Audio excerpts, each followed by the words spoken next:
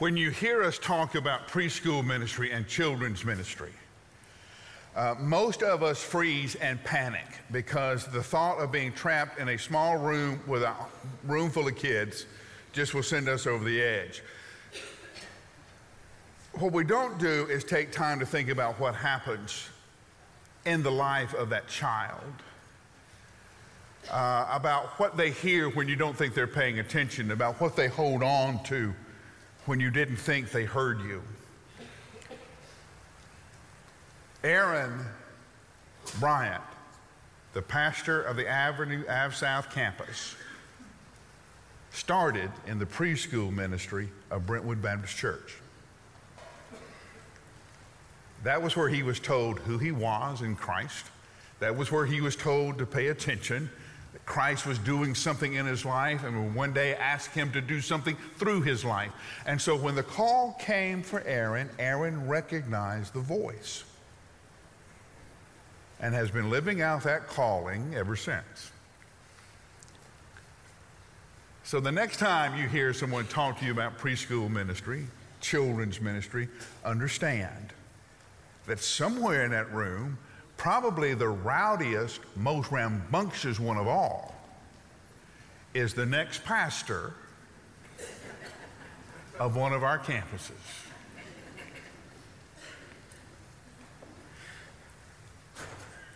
If you really want to get to know someone, have a meal with them. You know how it goes? Hey, let's meet up, let's go to a restaurant, let's have a cup of coffee, and you know how it goes. You'll sit down, you'll talk about the restaurant, you'll talk about the menu and the food, you'll talk about some of the dishes you have had. That will bring up conversations about other restaurants, and if you're not from here, then you will talk about one of the restaurants you knew when you were growing up. And if you are on occasion with someone who is a native of Nashville, and every now and then you'll run into somebody who didn't move here from somewhere else, and you'll ask them where they grew up, and they will say, oh, we grew up off Old Hickory. Well, that narrows it down. Yeah. Then the conversation will start, well, tell me about yourself. How did you end up in Nashville? Did your job bring you here? Tell me about your marriage. Tell me about your kids. What are your hobbies? What do you enjoy? On and on the list will go. If you really want to know someone, have dinner with them. If you really want to know Jesus, have dinner with him. There are a lot of stories in the New Testament that talk about what happened over a meal. The conversations that happened, the revelations that Jesus brought to those who were sitting with him.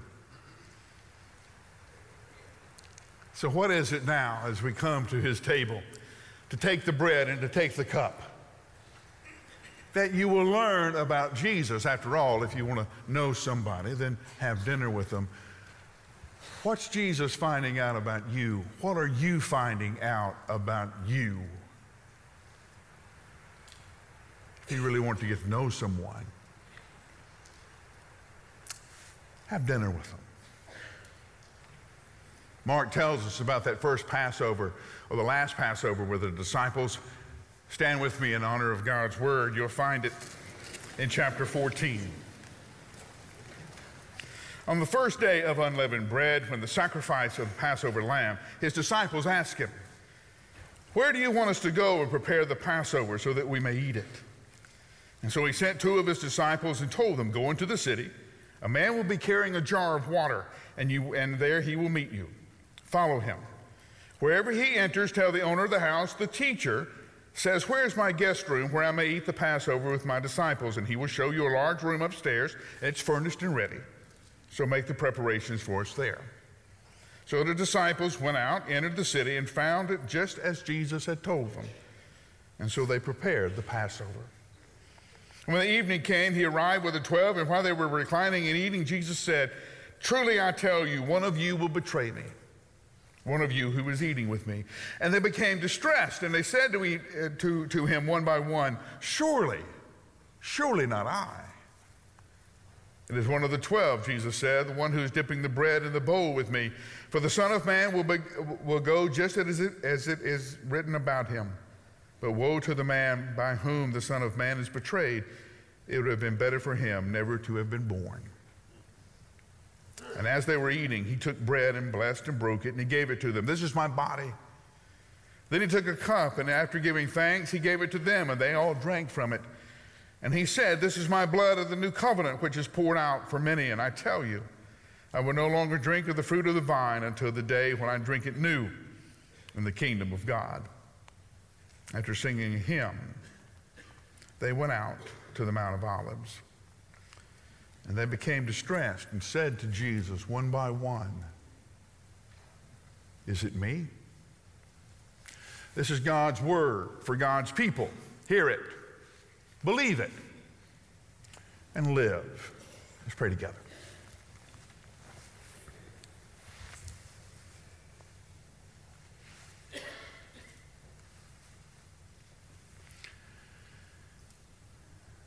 As you prepare a time and a place for you and your disciples, prepare this moment for you and us,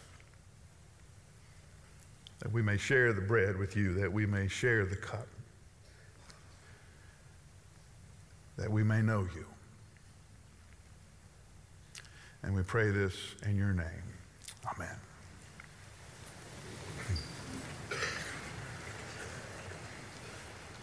Of course it is raining.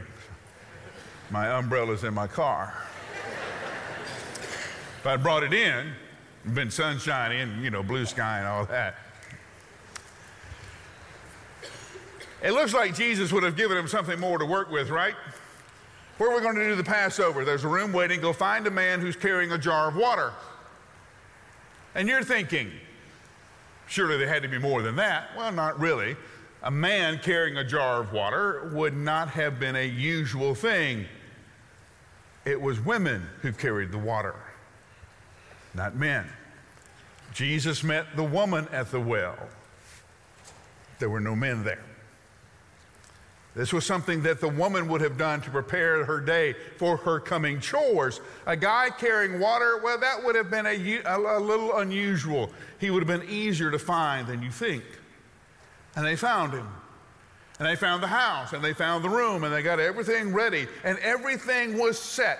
So Jesus and his disciples came to celebrate the Passover, that meal that Jesus wanted to share with his disciples to give it kind of a different meaning, more than what is explained in Exodus 12 and 13 about coming out of Egypt's slavery into the freedom of the promised land, more than the sacrifice of the lamb and the blood on the door. There was a lot more going on right now in this moment. The disciples wouldn't understand this not too much later. They knew something was up.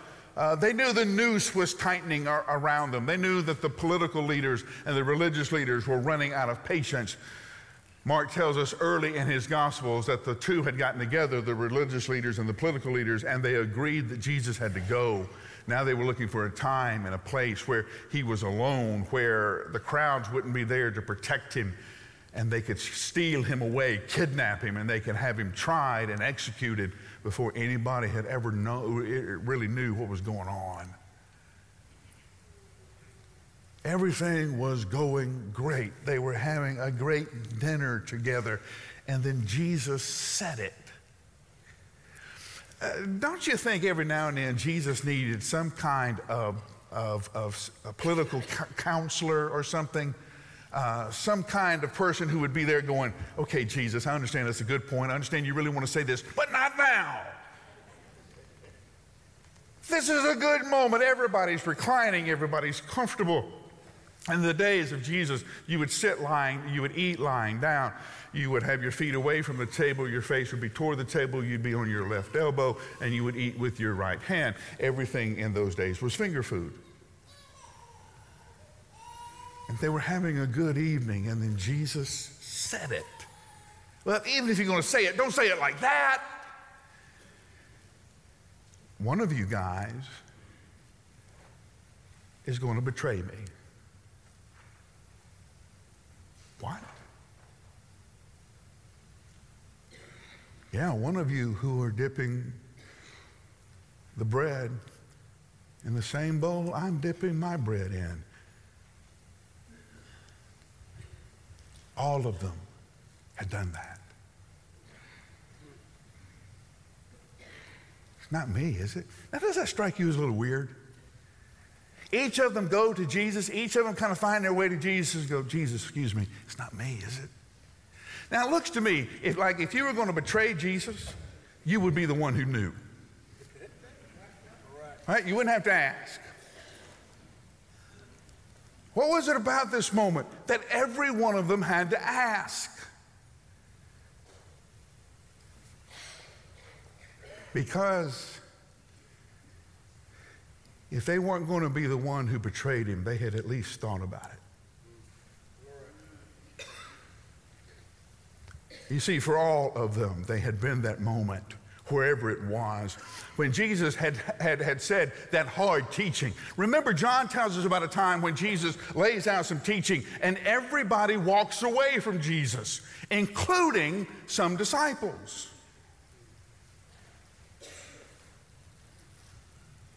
All of them had been somewhere where Jesus had said something, done something, and they had said in their hearts, I can't go there. I can't do that. Maybe they were disappointed that he wasn't going to be the kind of Messiah that they were looking for. And maybe they thought if they kind of worked the machinery a little bit that they could force Jesus into making a scene or changing the way he was handling things. Maybe they had thought that they would just walk away and abandon Jesus. But every one of them has thought about it. That's why every one of them was scared. Now, we read this and we want to shout to the text, don't we? We want to sit out here like people in an old-time movie who would yell at the screen. Remember those people? And we would go, Jesus, it's Judas! That guy, watch him! Jesus, Judas! And when Simon Peter comes over, we want to yell at Peter. Peter, who are you kidding? You're not brave. It's going to be a teenage girl that breaks you down, boy. It's Judas. It's Peter.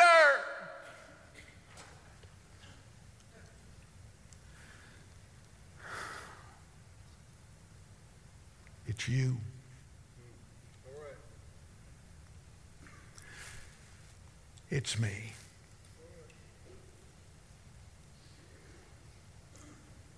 Wherever you were, when the moment came and you didn't trust Jesus to know what to do. You thought you were smarter than Jesus. But come on, we've all been there, right? Here's the situation. Here's what Jesus says. What Jesus says is contrary to what most of the world would say or do in this situation. So we conclude things must have been different in the first century. Things must have been different in that culture. But here in 21st century postmodern America, Jesus doesn't know how to make things work. Jesus doesn't know what he's doing. We'll do it our way.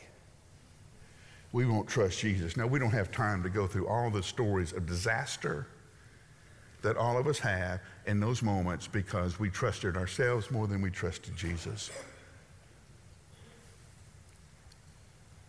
And in big ways, in small ways,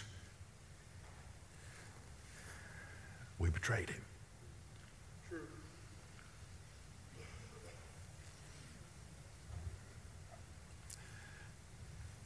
The popular sport in our culture now is to make fun of Christians and Christianity, to mock the teachings of Jesus, and we've all been there. We've all been in that little group when somebody said something and we didn't say anything back. We didn't stand up.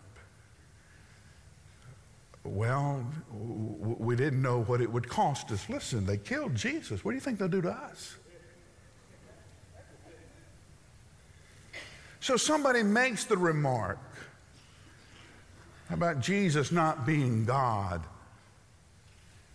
makes the remark about how anybody who would follow this silly myth is a fool, and you say nothing. I say nothing.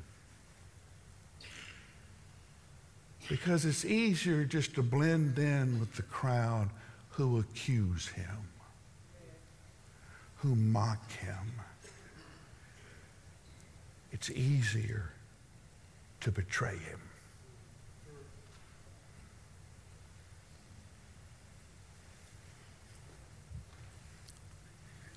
If you really want to know someone, have dinner with them. And what Jesus found out about his disciples in that moment is that they were traitors all.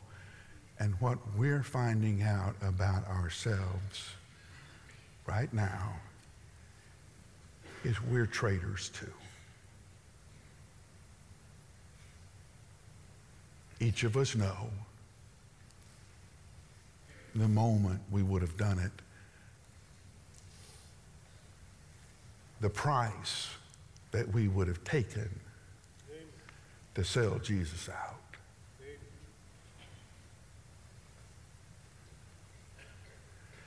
But we did not gather here to hear all of our stories of betrayal. We did not come here to hear all the times that we have sold him out. We're here because here's what we have found out about Jesus.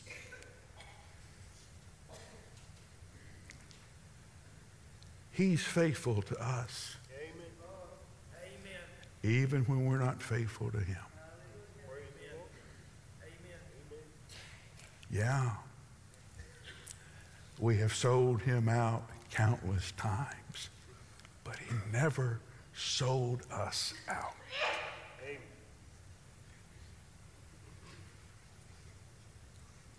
In the scriptures, we're told that Satan is the adversary. He stands in the presence of God and brings judgment against God's people, points out to God all of our failures and faults. He doesn't lie about us. He doesn't have to. We give Satan enough to work with. But we're also told that Jesus is at the right hand of the Father, our advocate, making intercession for us. And he never betrays us.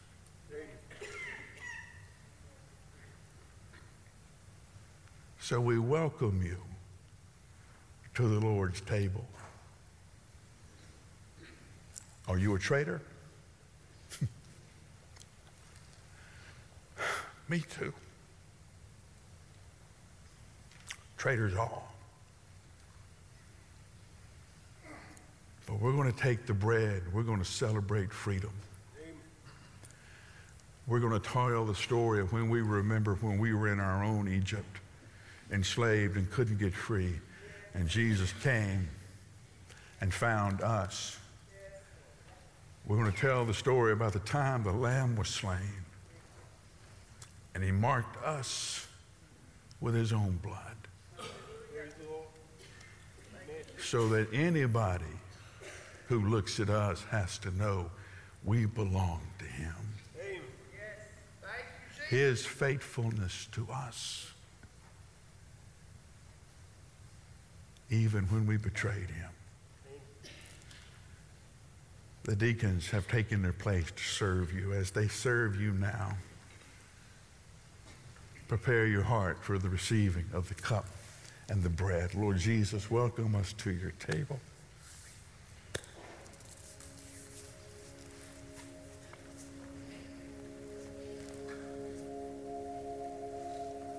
Not to remember all the times we failed or all the times we have betrayed you, but to remember all the times when you were faithful to us, when you could have betrayed us, but you didn't. You remained faithful to us even when it cost you the cross. So we come now and learn of your faithfulness to us, and we pray that in the sharing of the bread and cup we would learn to be faithful to you. And we pray this in your name.